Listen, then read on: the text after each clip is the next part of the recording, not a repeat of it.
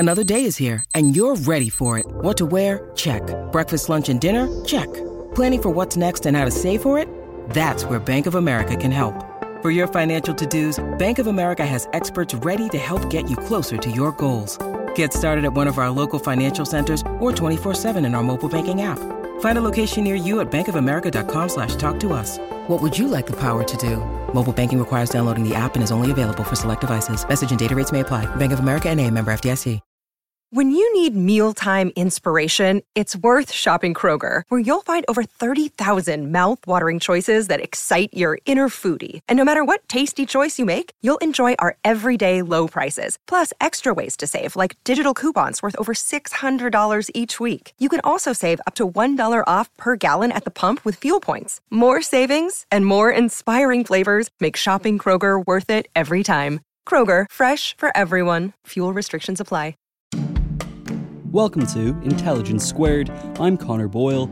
Coming up, George Monbiot, the writer and activist, discusses our relationship with food and its relationship with a planet experiencing devastating climate change. Is the era of carte blanche menu all over? George Monbiot is known as a columnist for The Guardian and as an author and campaigner who is telling the world that the time for action on the climate crisis is now. His latest book, Regenesis, Feeding the World Without Devouring the Planet, looks at how we can lessen the impact of food consumption and farming on the global environment. He joined our host for this podcast, Alice Thompson, columnist and interviewer for The Times, to talk about it. Here's Alice with more. George Monbiot's book is a rallying cry for how we're destroying the green and unpleasant land and why we need a food and farming revolution that will both sustain us and save the world. The author-environmentalist has written another extraordinary book. In it, he argues that farming has been the world's greatest cause of environmental destruction. Cattle, sheep, ploughs and fertilisers have devastated our environment, poisoned the rivers and killed off the wildlife. Yet we still have this romanticised view of farming, grazing and green rolling hills. Luckily, he has also proposed some practical solutions for remaking the global food industry, from changes in farming practices to 3D printed steaks. His best-selling books include Feral, Rewilding the Land, Sea and Human Life, Heat, How We Can Stop the Planet Burning, and Out of the Wreckage, A New Politics for an Age of Crisis.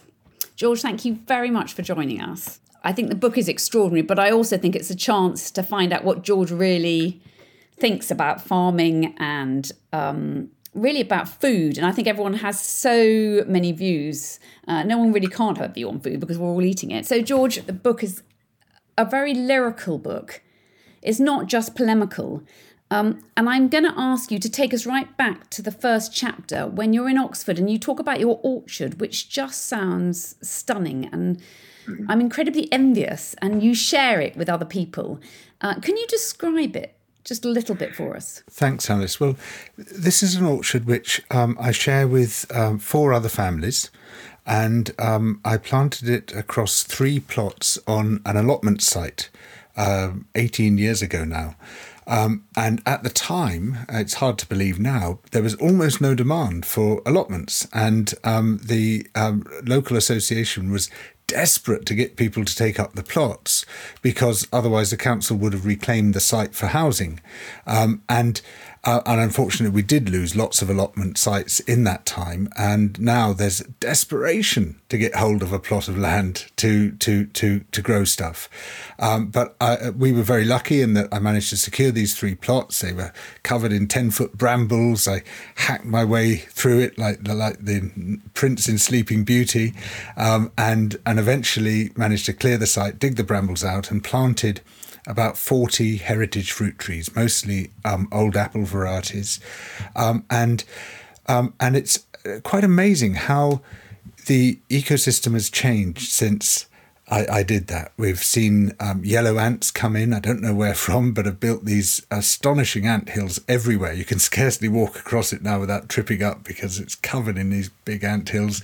There's, I think at the last count, 17 species of wildflower, which, well, their seeds must have been dormant in the soil. And at this time of year, with the flowers in bloom beneath the trees, the apples forming, the cherries ripening, it is one of the most beautiful places you could visit. And I feel astonishingly lucky that we have this almost on our doorsteps. Between the 5 families, we pay £75 a year for the privilege. It's really a remarkable thing to be able to enjoy. And you've learned how to scythe as well, haven't you? Which I did actually try and I was hopeless at, but you seem to have managed. Well, with the help of my wonderful allotment neighbour, who's a Serbian refugee. She's now in her 80s, and she watched us with utter perplexity and despair as we hacked at the grass and said, no, I do this from when I was a little girl, I show you. And she just, it's almost like her arms didn't move. She just, a little twist of the body and the grass just falls flat, all in the same direction. And we were staring, how do you do that? And she sort of taught us the movement. And I can't claim any great expertise, but at least we make it look as if someone's been over it. And we use scythes, not because we're trying to recreate any bucolic idyll, but because we don't want to harm the frogs and the voles and the other creatures that live on the plot. And it's just a much more ecologically sensitive way of managing it. And can you talk about some of those creatures? Because they're worms and spiders and mites and centipedes. And then you've also got the bacteria and the fungi. And that's what's so extraordinary is you've travelled all around the world, but actually you realise that in the soil there was far more life teeming there than there was in the whole of the rest of the world. And I think we just neglect what's beneath our feet, really, don't we? So I was ecologically bored, in truth. I'd pretty well discovered everything that there is to discover around here in terms of wildlife, seen all the birds, identified all the plants, and I was thinking, what can I explore? What is there left? And then I thought, oh, hang on, I'm standing on it. And it is one of the richest and most abundant ecosystems on Earth. It's as diverse and abundant as a coral reef or a rainforest. Like a coral reef, it's a biological structure. It's actually created by the creatures that live in it. And so starting at the bottom of the food chain, the bacteria in the soil, which are super abundant and amazingly diverse, they use the carbon in the soil as cement. They turn it into cements, which they stick together all the little mineral particles with, and create the chambers in which they live, which have almost sort of magical properties. In the way that they hold water, hold oxygen, and the rest of it, whatever happens to the soil. And then the slightly larger soil creatures, the little microarthropods, the tiny little scuttling creatures, which you can only really see with a strong lens, but are unbelievably abundant. You can have like several 100,000 under 1 square metre of ground in groups which you never knew existed. I mean, it's like magic. As soon as you find the focal length, it's just woof, the whole thing is alive with all these weird and wonderful forms of life. Well, they then turn those tiny little bacterial clumps of soil into slightly bigger ones for themselves to live in. And then the soil giants, like the ants and the worms, turn those into slightly bigger ones still. And the whole structure is fractally scaled, which means that it has the same structure under any level of magnification. And all that makes it tremendously resilient. It's a very, very tough structure, which is why in the state of nature it doesn't all wash off the land. If it weren't a biological structure, if it were just a heap of minerals and organic material, it wouldn't have that robustness, and it would be swept off with any major rainstorm or wind or anything like that. And it's only because of the life in the soil that soil exists, and it's only because soil exists that we exist. And everything that we've made and everything in our lives, it's totally dependent on the ground beneath our feet. And Leonardo da Vinci said that actually we know more about the stars than we do about soil. Why is it that we've neglected it for millennia, really, that we don't discuss it, we don't talk about it? We're almost squeamish about touching soil, and people don't like bringing it into their house. I'm always fascinated when people ask you to take your shoes off when they come in. There's that sense that you don't want the earth, do you? And even though it that could be because of dog poo, but yeah, there's a pub I went to once called the Jolly Ploughman, and on the door it said no muddy boots.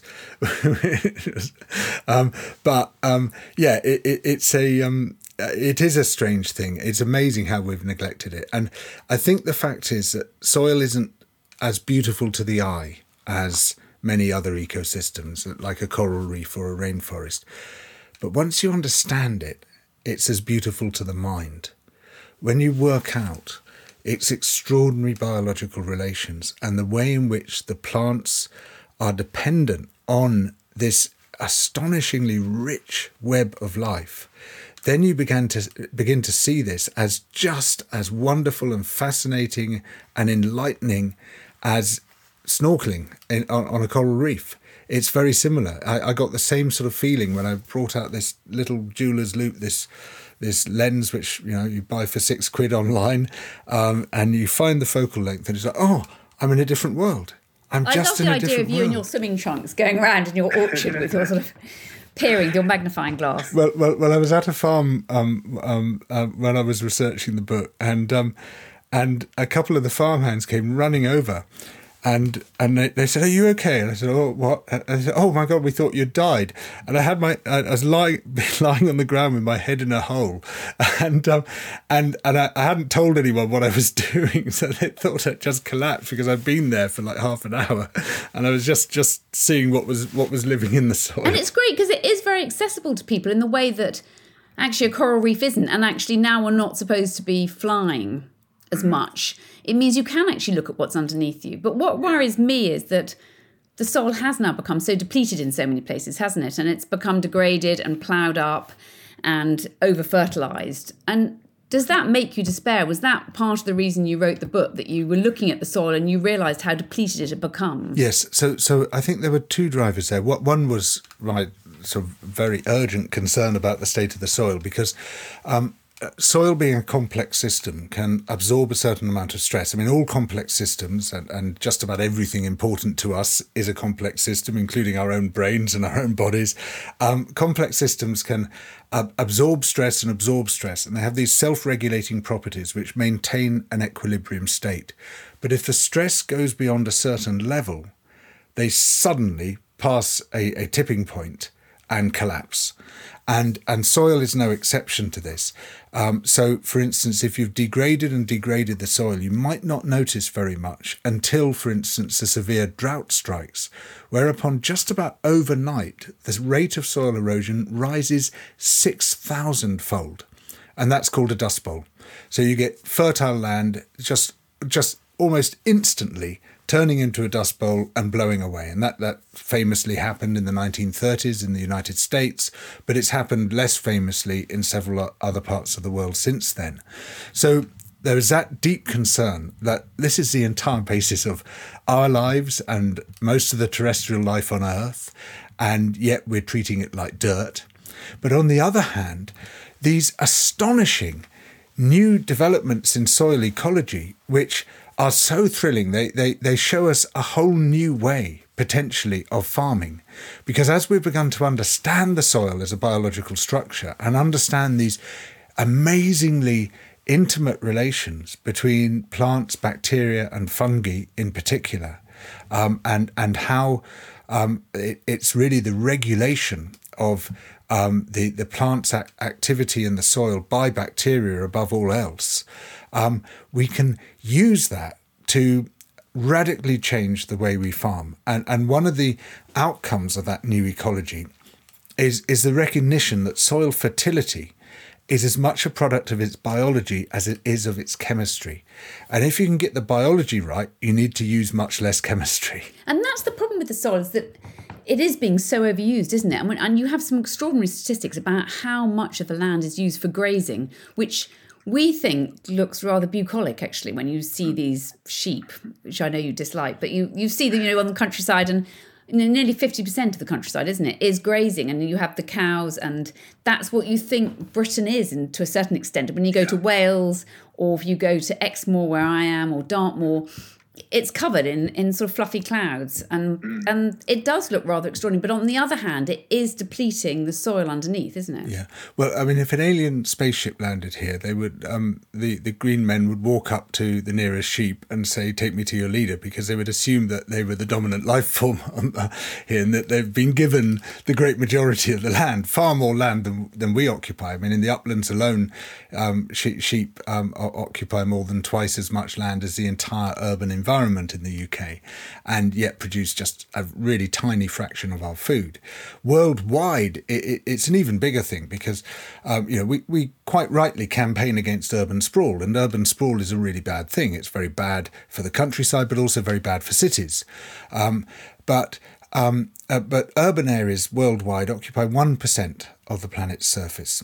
And incidentally, loads of the surface is desert or ice cap or Rocky Mountains, which we can't make much use of. But farming as a whole occupies 40% of the planet's surface. Of that, just the 12% is under crops, and 28% of the surface is for grazing by livestock. And this is an amazingly profligate way of producing our food, because from grazing alone, we get just 1% of our protein.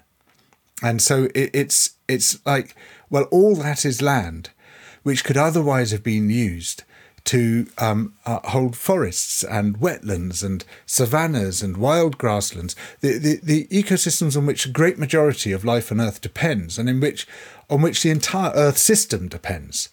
And in fact, we threaten our own lives as well as most of the life on Earth by eating away at that Earth system and using so much of it for our own, agricultural sprawl. And farming, partly as a result of that, is the biggest cause of habitat destruction, the biggest cause of species loss, the biggest cause of extinction, the biggest cause of soil loss, biggest cause of water use, one of the biggest causes of climate breakdown, of water pollution, even of air pollution. And yet somehow it's surrounded by this sort of force field, this moral force field where we might criticise industry, but we don't apply the same standards to farming. Well, we have a very romantic view of farmers, and in many ways that is because we are nurtured by them and we are living off them. But you also talk about... It's not just because of... Sorry. I was going to say, it's also, you talk about chickens and chicken farming, and that's not very romantic, is it? And actually, a lot of the damage that farmers can do is to our river system, and particularly in Wales. I've just been in the Wye Valley, and you've written very well in your book about what happens to rivers if farmers aren't in tune with their soil and if they are degrading their soil. And how does that happen? So the Wye Valley is a very good example because in Powys and Herefordshire alone, in the catchment of the River Wye, the councils have given permission for chicken factories. I mean, they call them barns, but they're actually huge, great steel factories with tens of thousands of chickens crammed into each one, housing 20 million birds. And there's lots of problems with them, but the big problem as far as rivers are concerned is that those birds poo. They eat a huge amount of feed, which comes generally from the other side of the world, soya from cleared land in Brazil, for example, and that contains a lot of minerals. And the majority of those minerals are excreted by the chickens, and then the dung is spread on the fields. And the farmers say, well, we're fertilising the fields, but there's far too much dung for the fields to absorb and for the plants to use. And so a huge amount of the minerals in that dung, they wash off into the River Wye and its tributaries. And the result has been the remarkably rapid transformation of that stunning, treasured, highly protected river into little more than an open sewer. I mean, at the height of summer, in July and August, it stinks. I mean, it really stinks. And if you swim in it, you come out, it feels like your skin is covered in liquid snot. It's disgusting. I mean, I'm never swimming in it again after that horrible experience. And it's because of all this chicken poo and the minerals in it washing off the land into the river. They cause these blooms of single-celled algae floating in the water, which sometimes just turn the whole river into this completely opaque, sludgy mass. And while they produce oxygen during the day, when they respire at night, they draw the oxygen out of the water column. Fish can asphyxiate, the insects can asphyxiate. Just as bad, because of the clouding of the water, almost all the water crowfoot, this beautiful flowing weed which lives in the river has died because it can't get enough light to photosynthesize. Now, water crowfoot is for rivers like the Wye what mangroves are to tropical seas. It's the breeding ground and the nursery and the shelter for a huge range of its life, the little creatures and the fish and so many of the species there. And you lose that, you lose the anchor of the ecosystem, and almost all of it has now gone. And so it's a sort of, there's this agricultural exceptionalism because these huge factories, if they were counted as industry, they would never have been granted planning permission. So but because they're counted as why are they so reluctant to change, do you think? Because they should be custodians of the country. Is it purely financial that they just can't afford to behave properly and environmentally soundly? Or they're not naturally destructive people, farmers, I don't find. Why do you think that they refuse to see what's going under their feet, really? Well, farmers are very resilient and resourceful and adaptable, and they will follow the financial incentives wherever they take them. And at the moment, the financial incentives aren't pushing farmers in the right direction. And I'm not blaming the individual farmers. I mean, I think the farmers' unions, like the National Farmers Union, have a lot to answer for with their very powerful and almost entirely destructive lobbying efforts. But the individual farmers, they're just trying to make a living. But unfortunately, the whole sector is just regulated all wrong and stimulated all wrong. So, for instance, worldwide, we spend $500 billion on farm subsidies, $500 billion poured into farm subsidies. And those subsidies are almost entirely perverse. The great majority go to the biggest, richest landowners. They do almost nothing to reduce the price of food. In fact, in some cases, they raise the price of food, and they are almost entirely stimulating environmental destruction. In fact, in the UK and Europe, you can't claim your so-called basic payments unless the land is in what's called agricultural condition. You don't actually have to produce anything on that land. It just has to look as if it's farmland, and that means it can't host what are called permanent ineligible features that you and I know as wildlife habitat. And so it provides this massive perverse incentive to clear wildlife habitat. And across Europe as a whole, it's one of the most destructive forces on Earth. It's led to the destruction of hundreds of thousands of hectares of really beautiful and amazing places, just so people can claim these subsidies. So it's like, if you are trying as a farmer to do the right thing, you have to swim against the current. And when it comes to issues like these chicken units, they're about the only profitable kind of farming that you can pursue in the Wye Valley, or at least of livestock farming, because the sheep and the cattle are completely unprofitable, massively loss-making. Farmers there are solely dependent on subsidies, and the subsidies are keeping the hills bare with their own disastrous impacts. And so farmers want to make money. They strike a contract with one of the big multinationals which have set up processing plants in the region, and they build these huge chicken factories. And the problem lies in the fact that the county councils and the Environment Agency and Natural Resources Wales just roll over and says, yeah, okay, go ahead.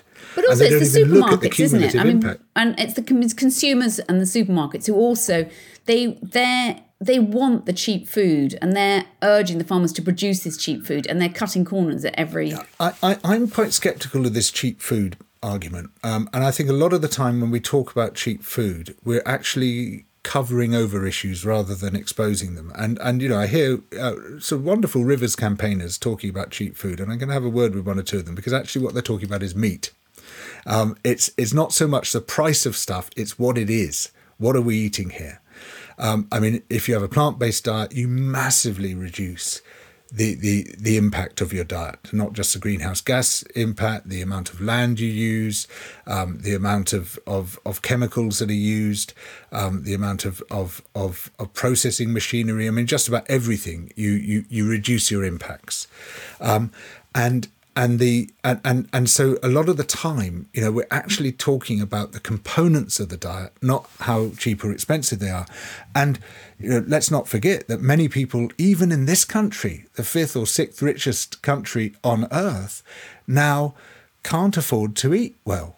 As the UNFAO says, Food and Agriculture Organization, a good diet costs 5 times as much as one that's merely adequate in terms of calories.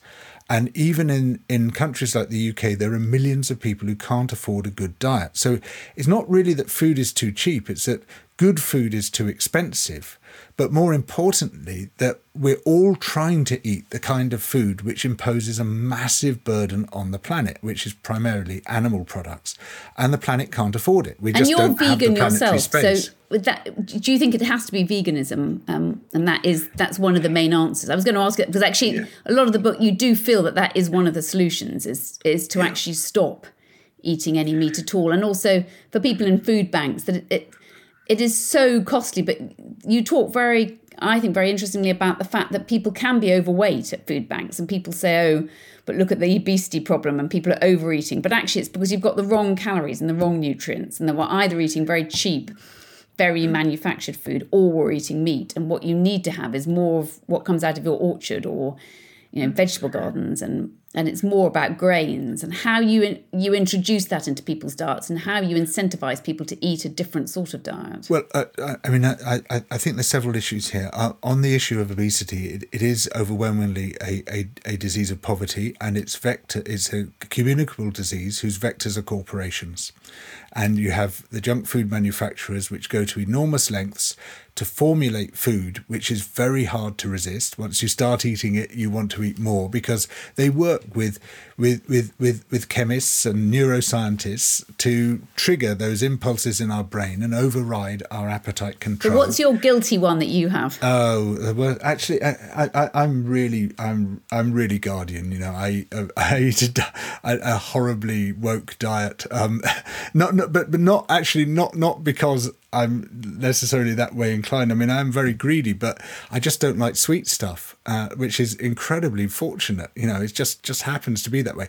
However, before I sound too virtuous, I should say that I really resisted a plant-based diet for a long time. And I came up with all sorts of excuses for doing so.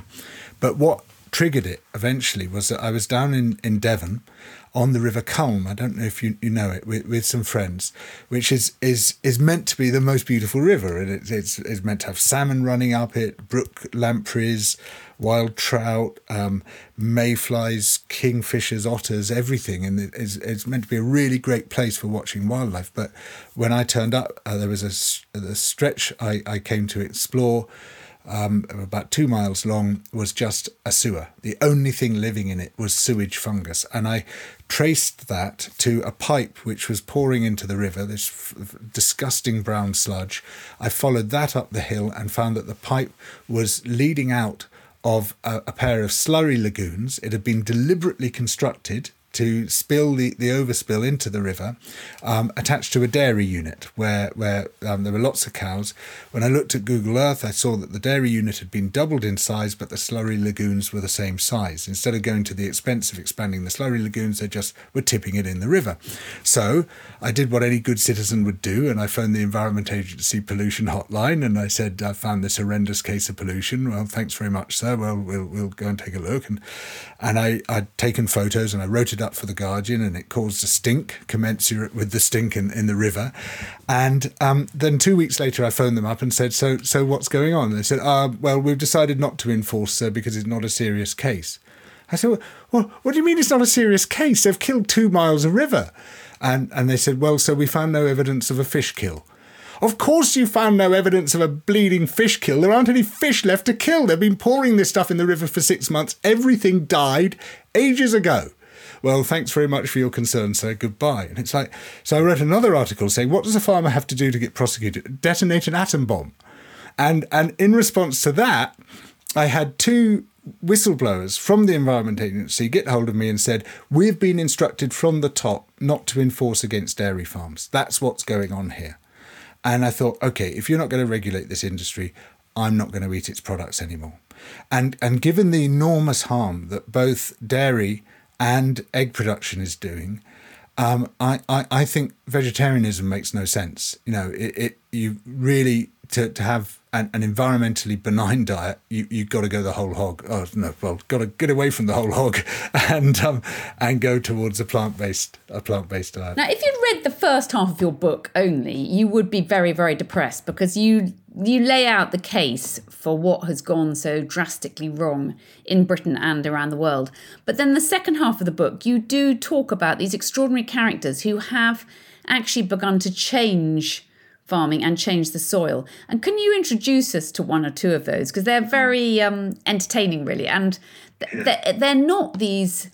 What I was interested in is they are on quite a small scale. They're not very rich. They're not like some of the rewilders who had the money to buy up land and to sit on it and do nothing. These are people who didn't have very much money, having to live off the land still. Yes, well, the classic case of this is this remarkable man, Ian Tolhurst, or Tolly, as everyone calls him. He left school when he was 15, no qualifications, no money.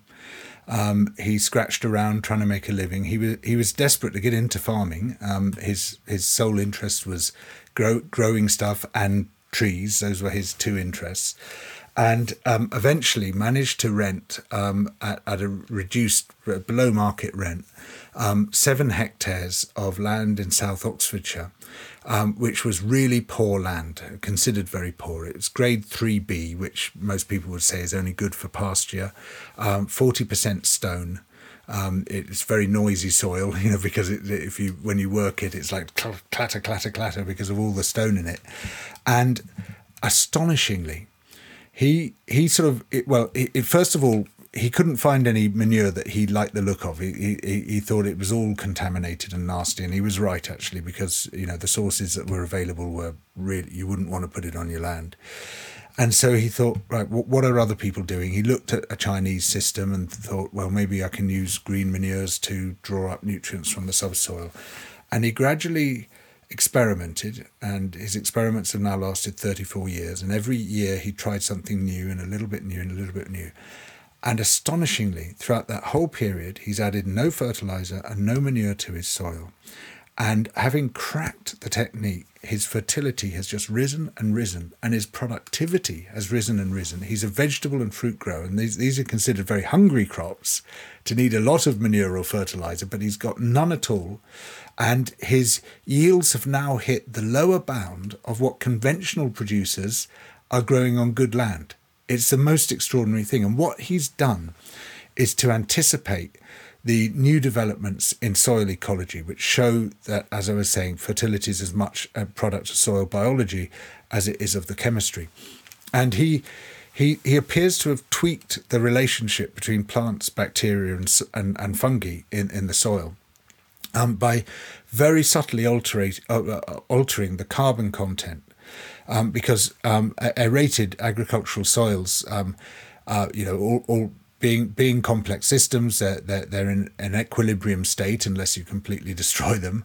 And one aspect of that equilibrium state is a carbon to nitrogen ratio of 12:1. And it seems if you can keep them in that zone, then you can get them to do what really I see as one of the destinations of effective agriculture, which is to get the bacteria and the fungi to deliver just the nutrients that the plant needs, because the plant can't gather the nutrients itself from the soil. They have to go through bacteria and fungi to get to the plant, and then lock up those nutrients when they're not needed. And that locking up, called immobilization, is just as important as the delivery of nutrients, which is called mineralization, because unless you immobilize the nutrients, they will wash off the land. And he's found that by keeping the soil watertight, in other words, by keeping it covered at all times, so plants growing all the time and not exposing bare soil to the sun and the wind and the rain, and by adding a tiny amount of wood chip at certain key points in the rotation, he's managed to just alter that relationship a little bit, sufficient to completely transform the way that his soil works and to become this highly productive grower on the most unpromising land. The events calendar is filling up here at Intelligence Squared, and to create each one, we obviously rely on some brilliant guests and onstage talent. But behind the scenes, there's also a producer, a production team, and the budget in the mix too. You've got to keep an eye on all of that stuff in one place. NetSuite is the #1 cloud financial system, bringing accounting, financial management, inventory, and HR into one platform, slashing manual tasks and errors. And you can cut the cost of maintaining multiple systems because it's super easy to get started. NetSuite exists in the cloud, you see, no hardware needed, so you're cutting IT costs too. That's why over 37,000 companies have already made the move. And now, by popular demand, NetSuite has extended its one-of-a-kind flexible financing program for a few more weeks. Head to netsuite.com/squared. That's netsuite.com/squared. netsuite.com/squared. And could you scale that up, or is he just one of a kind? Is he, because he's so passionate and he's working 7 days a week and he's not really expecting much in return? It's an obsession really for him, isn't it? How can you encourage other farmers to do that? Because it's so intensive time-wise, really. Well, the good thing about horticulture is that everyone who does it is an obsessive. And you kind of have to be, because the returns really are not great. You know, the whole economics of agriculture is crocked one way or another. And you just have to be completely obsessed with growing vegetables to be in that business, because otherwise you wouldn't bother. And so certainly among the organic growers I meet, Tolly is God. You know, they all want to be Tolly, and they're all trying to replicate his techniques with varying degrees of success. We don't quite know why it seems to work very well in some places and less well in other places, and it could be that we just don't know enough about what's going on under the soil. So one of the things I call for in the book is an Earth rover program. We got this Mars rover program, right? And we're spending billions of pounds finding out what's going on the surface of a different planet. But it'd be quite nice to know what's going on the surface of our own planet.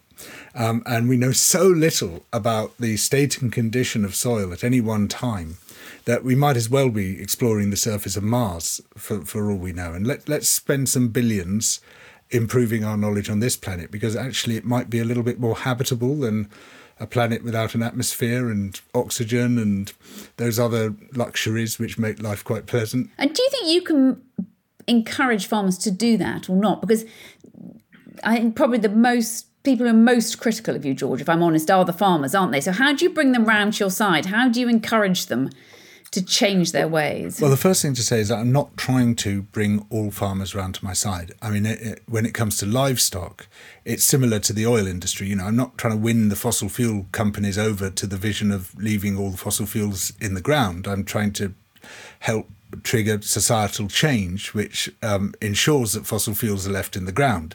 And I'm never going to persuade livestock farmers that an end to livestock farming is a good thing. So you want to get rid of them then, really?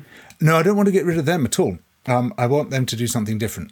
And what I want them to do is to be employed by us for ecological restoration. I mean, given that all extensive livestock farming, in other words, outdoor livestock farming, is entirely dependent on farm subsidies, and those farm subsidies are causing mass destruction, I think we should repurpose that money and pay farmers instead for ecological restoration. And in fact, there's quite a lot of work now showing that that a nature-based economy tends to employ more people and generate better incomes than the traditional agricultural industries that it replaces. And so, you know, the offer would be to farmers, right, you know, we're not going to pay you to denude the hills anymore and ensure that all the baby trees are nibbled out so that when the old ones die, there aren't any to replace them. We're going to pay you to do the opposite. We're going to pay you to bring back trees, to take down the fences, to block up the drainage ditches, to restore rich, vibrant habitats full of wildlife, abundant and diverse. And you'll have to do less work than you're doing at the moment, chasing sheep over rain-sodden hills. What's not to like? So what they would say, probably, particularly after the pandemic and now with Ukraine, is that we need to be self-sufficient in food. We can't turn over our countryside and become these rather sort of virtuous environmentalists in Britain and then import all our food in, not just because we're flying it in, but because actually you're then going to be doing exactly the same to other countries around the world, and probably countries with less money and who are less well off. So should we really be dumping our problems onto another country? How do you carry on being, sustaining your own country with food while also not doing as much for the countryside? So the first thing to say is that extensive livestock farming is astonishingly unproductive. So you lose almost no food if you stop doing extensive, in other words, pasture-fed beef and lamb. And organic pasture-fed beef and lamb, incidentally, are the most damaging major farm products on earth. They're the worst things you can possibly do because of the enormous land take and the huge ecological opportunity cost of that and the huge carbon opportunity cost. So you lose talk about almost farmers being the most destructive element that's ever existed on the earth, don't you? Which I find it is. No, it's true. More than it's dinosaurs, true. Obviously. No, dinosaurs weren't destructive. They were the ecosystem or part of it. So you would lose almost nothing in terms of food production. In fact, you would gain far more in terms of ecological restoration than you'd lose in food production if you take the outdoor livestock out of the equation. As for the indoor livestock, they don't contribute to our food security at all because they're entirely dependent on feed, most of which is imported from elsewhere. And so people say, oh, look, we got some local pork or some local chicken. And you say, yeah, but that local pork or local chicken is fed on soya from Brazil. So is it really local? No, I don't think so. You just put that soya through a pig and then you call it local. So we actually damage our food security by that dependency on animal feed from elsewhere. So what we should be focusing on is producing. We should definitely be seeing a switch towards a plant-based diet, but producing food in productive places as effectively as we can. And we definitely should be concentrating on high yields, but with the lowest possible inputs required to achieve those yields. And that's where the new soil science comes in. And also synthetic food you're interested in, aren't you? So you're quite interested in the sort of bacteria-enriched pancakes, yes, which is another element that people worry about. Yeah, no, please don't call it synthetic. I mean, it's like this is cultured food in the same way that everything we eat is cultured, except for wild stuff you might gather. We've bred our plants to produce certain kinds of grain and certain kinds of nutritional characteristics. We've turned wild boars into these massive long white pigs with huge bodies, and we've turned jungle fowl into these chickens which mature in 5 weeks. And I want us to turn soil bacteria into the basis of our protein and fat supply. It's beginning to happen already. And you've tasted one of them, haven't you? So what do they taste like? Well, so yes, I was the first person on earth outside the lab to eat a pancake made from bacterial flour, a small flip for man. And it remarkably tasted identical to a pancake. I really, in a blind tasting, could not have told the difference, because basically what you're doing with a pancake is you're mixing carbohydrate with a source of protein and fat. You add your egg and milk to wheat flour. In this case, because the bacterial flour, which comes out the end of this brewing process, is about 60% protein and 30% fat or so, you have to dilute it with wheat flour, otherwise you'd make an omelette. But basically it's the same process. But we're not just trying to make pancakes here. We're trying to change the whole diet. And you could eliminate the need for this most damaging of all activities, which is livestock farming, but also for soya and for palm oil and coconut and these other products, which are also tremendously damaging to the living planet. Not as damaging as livestock, not least because livestock eat a lot of them, and so it sort of doubles the damage, but still very damaging. And it would be lovely to eliminate them as well. And you can use this bacterial flour to create almost anything which is similar to what we eat today, but also a whole new cuisine that we can't even imagine at the moment. Just as the first farmers in the Neolithic who caught a wild cow weren't thinking of camembert. Or burgers. So we don't need to call them vegan sausage rolls. We could do something completely different. Now, I'm going to open up to some very good questions here. The first one I can see, which actually is great, is how can we help children see soil as a magical thing to explore rather than see it as a source of dirt? Yeah, no, I that's a lovely question, and I would so love to see that happening. Not least because everyone has access to it. I mean, there's a couple of words of warning that there's only certain conditions under which you're going to see a huge profusion of life, because it's very seasonal, and a really good time is this time of year, as long as it's damp and warm. Because that's what soil life really loves. And so it sort of comes and goes. You know, when the conditions are right, you'll get a massive proliferation of life, and you'll see something in every speck of soil, something amazing, which is just sort of hard to believe you're seeing, because half the time it's like, I don't even know which phylum this is in. You know, it's like sort of really, really bizarre life forms. It's got 12 pairs of legs. What has 12 pairs of legs? It seems to have 2 antennae sticking out the back and 2 at the front. What on earth is, it's really quite magical. Amazing, the things, but you have to get the conditions right. So you can't turn up in the middle of winter or during a drought and take a lens to the soil and expect to see very much. But if you do it in the right conditions, this lens I use, I'll just show you here. It's a jeweler's loupe. Look, it costs £6 online. Yeah, and you can buy also. You can get these plug-in microscopes now, electronic microscopes that you can plug into your computer, which I think cost £18. And you can they're so simple to use now, and you can just stick a piece of soil underneath the microscope, and you get even greater magnification, and it comes up on your screen, so you can see everything. And schools could do it too, couldn't they? Also, I disagree that children are very squeamish. I think. Actually, children rather like centipedes, don't they? I've just interviewed Maya Rose Craig, the bird girl, she's who's great, 19. Isn't she brilliant? Yeah. She found a maggot in her head when she was little, when she was birding in Africa. Wonderful. And it was the parents that didn't like it. She was absolutely riveted by having a maggot in her head, which lived in her head for quite a bit before they managed to squeeze it out. And I was very proud of my parasites as a child. Yeah. Exactly. And actually, I think that once children overcome that initial fear, they rather enjoy digging around, don't they? Now, we've got another one, which is, wouldn't the kind of high-tech lab-grown food you advocate become just another part of the global food system and be as exploitative as the present one? And why would the producers of these new kinds of food be any less likely to create addictive Krispy Kreme donuts from lab-grown fat and sugar as they currently are with traditionally baked foodstuffs? And that's from Katerina. I think that's a great question. No, it's a really good question, and it's absolutely fundamental here. So at the moment, we already have this massive corporate concentration in the food chain, and it's tremendously dangerous.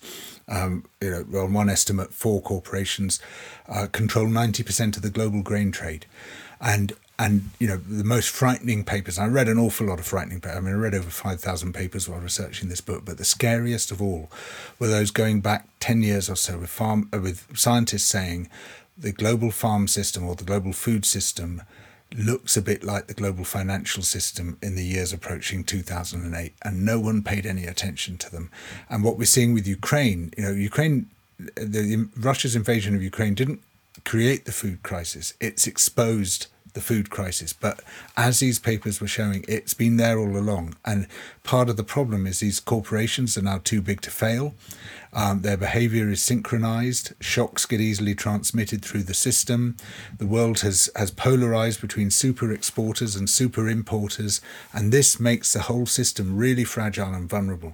And Katerina's absolutely right. We must not replicate that, or indeed all the other dysfunctions of the food system, with these new technologies. Now, precision fermentation, this new kind of brewing, is a great gift to the world, which comes along just as we need it, because we can use it to replace the really devastating impacts of livestock farming and indeed of certain kinds of arable production as well. But if it gets captured by big corporations, and if they impose intellectual property rights over it and use it as a form of corporate concentration, that gift will be stolen from us. And the enormous potential which would allow small businesses everywhere to set up their own breweries on the edge of a town, wherever they are, and especially in poorer nations which have a lot of sunlight, because you need the sunlight to produce the hydrogen on which the bacteria feed,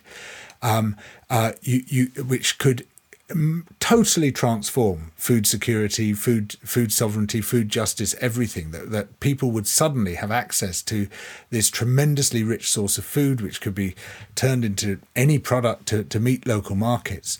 But that potential will be destroyed if we allow the big corporations to take over. And so now that we're right at the beginning of this, we need to mobilise to ensure that this really important technology, potentially the most important of all environmental technologies, is not captured by big business. Corporate intellectual property is a threat to the world, and if we don't destroy it, it will destroy us. And where do you stand on insects, seaweed and algae becoming a staple part of the diet? Stella says, so how do you incorporate them into the diet? Are you not yet ready to eat insects? Oh, no, I've been eating insects for a very long time. In fact, I've eaten many species of insects experimentally, So which is your favourite? Which have you continued to eat? So, I mean, the tastiest of all, and this is going to sound very weird. So occasionally we've had infestations of them in the orchard, and I'm quite prepared to put a lot of labour into this orchard. We don't use any pesticides or any fertilisers or anything like that. So I will pick off pests by hand. And the tastiest of them of all, because the best way of disposing of them is to eat them, are earwigs. Earwigs are delicious. And when we've got a massive earwig, I mean, I wouldn't eat them, if there's not loads of them, but when you've got massive earwig infestation, when there's an earwig in every flower, then I'll go around eating them, and they're a great meal. You don't need to dip them in anything. Salt, sugar. No, just plain. No, you had to sort of bite them quite quick so the pincers don't pinch the inside of your mouth. But no, they're great. But is that because you won't kill them first? You have to eat them live. Well, you kill them by biting. But anyway, I'm not advocating this as a general program for feeding the world. I mean, the problem with insects is that the whole story is that, insects can eat our waste products and then we can eat the insects. But it never works like that. With everything we were told was going to be fed on waste products like biodiesel and biogas and biomass and bioethanol, in every single case, they use the idea of using waste to get their foot in the door, and then they produce dedicated crops for that production, and that's because it's a lot easier to get consistent products, a lot cheaper with dedicated crops. You don't have all the difficulties of gathering waste from different sources, and it's going to be really inconsistent and all of that. And so I just don't trust the promises at all. And the great thing about the bacteria, by contrast, is that they don't need a growing medium. They don't need to feed on any photosynthetic products. We don't have to grow anything for them to live on. They just combine hydrogen and oxygen and carbon dioxide, and they make their own body mass from those. It's a process which is analogous to photosynthesis, but it's much more efficient than photosynthesis. And so you don't need to be... Someone here, I was going to say, has written, they quite want to know how the public can, first of all, get to eat this kind of food, and then actually see the showcase of how you like with Tolly, that how you actually change the soil. How can they see soil that is enriched, and how can they actually see regenesis in progress? How can they go and find out what to do, really? Well, I mean, that's a very big question, because I mean, what I'm looking at is a whole load of different techniques and approaches in this book. I mean, one thing I haven't mentioned yet is possibly the biggest of all, which is the way that we grow our grain crops. And at the moment, nearly all our grain crops come from annual plants, right, which are plants that live and die within 1 year. And it's and annual plants, large areas covered by them, are very rare in nature, and they generally happen only in the wake of a disaster, like a fire or a landslide or a volcanic eruption. So to grow our annual crops, we have to create a disaster every year, and we have to plough the land or spray the land and kill everything that lives there, and then use lots of fertilizer to establish the plants and the rest of it. And there's been a dream of scientists for over a century now, which is to grow perennial grain crops. And finally, at last, that dream has now been realized. And a group called the Land Institute in Kansas is developing a whole range of perennial grain crops where you can harvest the same plant year after year, and without having to dig it up and start all over again the following year. And the one that's now fully commercialized is a variety of rice. And in Yunnan province in China, they've had 6 consecutive harvests from the same plants, and the yield is still the same as from annual rice. And it means much less soil erosion, it means less fertilizer, less establishment difficulty altogether, much less labour for the farmers, which makes it very attractive to them. And I think, and also these perennial plants are almost certain to be far more climate resilient because they have much bigger roots, deeper roots, and much stronger structures above ground. And so they're less likely to be susceptible to climate shocks. And indeed, the Land Institute, it's been growing its perennial sunflowers alongside annual sunflowers. And one year there was a drought which completely wiped out the annual sunflowers, and the perennials just sailed through it, no trouble at all. So I think so what I'm trying to say is you've asked a huge question, because there's lots and lots of different things that we need to be doing, and it's going to be different in every case. So someone else has asked a question about regenerative farming and the way that people graze, and you've got farmers like James Rebanks, who is a regenerative farmer, and I've seen his farm up in Yorkshire, and it is rather extraordinary, and it does seem to be very productive, but also you see the wildlife has returned, and they have said, since cows and sheep are quite good fertiliser producers and can regenerate the soil with their manure, is there no room at all for them in your future system? They put in brackets, I'm a big fan of you, by the way. So I don't think they're being massively critical, but could you do both? Because there are lots of farmers who are managing to balance both farms with cattle and sheep, and also production, and also have some wilding on the side. Can you manage to do it all? So I've read James's books, and they're very well written. They're quite beautiful, really. But I don't think they make any useful contribution to helping us find a way out of this dilemma. And the reason is they've got no numbers in them at all. It's like there's no figures for how much food he's producing, or how much his system can produce. And generally the yields of systems like that are extremely low. And the more you green them, the lower those yields become, which means the more land you must occupy. And all that's land which could otherwise be occupied by rich, thriving, living systems. Now, you could go really, really low, like NEP does, the famous rewilding project Isabella Tree and Charlie Burrell have in Sussex, which has got fantastic wildlife, but it's got almost no production. The production it started is really, farming again, really hasn't tiny. it now? Well, on another part of their farm, they're now doing, but then what they have to do there is to raise the yield, and that means you reduce the wildlife value, and so you constantly got that payoff. So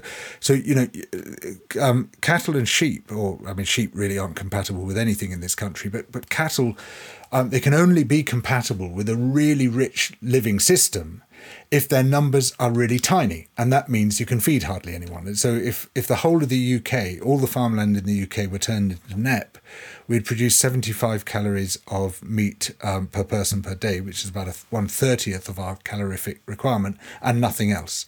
And when people talk about this whole less and better agenda of so-called regenerative grazing, which formerly known as grazing in most cases, it's just been rebranded. This is tobacco industry tactics, which the livestock industry is using in most cases. Some people are sincere.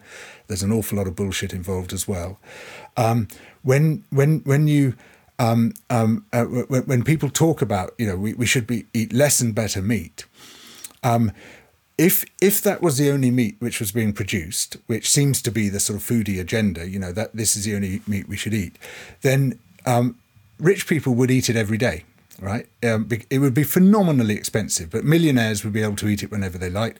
Nobody else would be able to eat it, and so it's sort of posing as a universal solution. It's not by any means. It would mean that basically everyone went vegan except the 1%, and they would be able to continue eating meat. So it's not really a solution to anything.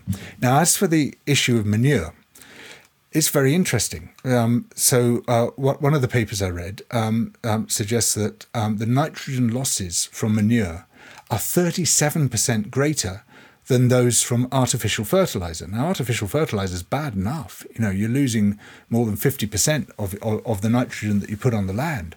But manure is even worse. And the reason is that it's not synchronized with the plant growth cycle. It releases its minerals slowly, which you'd think would be a good thing, but that means you have to put it on the land long before the plants are ready to absorb it, and it carries on releasing long after the plants have been harvested.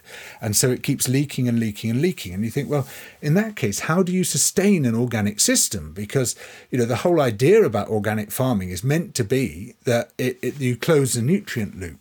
And so I went and looked at the Soil Association organic standards. I was profoundly shocked. It turns out that you can plug that nutrient gap by bringing in conventional manure from conventional farms, bringing manure from other farms which aren't organic. So in other words, you can use artificial nitrogen as long as it's been through someone else's animals first.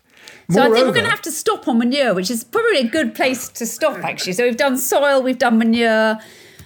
You're very anti-sheep. I feel slightly sorry for the sheep. I feel quite sorry for a lot of the farmers who I think are probably under your system going to have to retire and go to do something else. But you have come up with solutions too, which is the really important part. And actually, I will now have a bacteria pancake, which I had vowed never to have.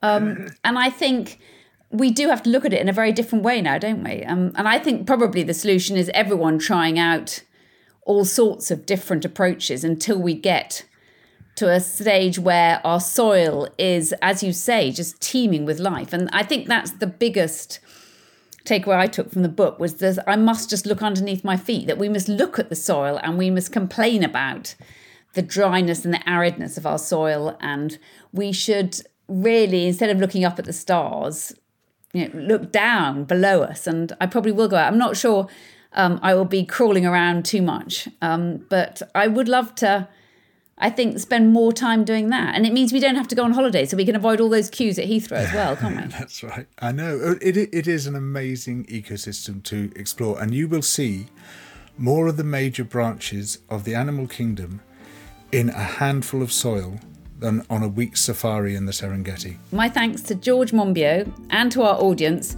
and to everyone who asked a question, and also to Intelligence Squared. Thank you very much. Thank you so much, Alice.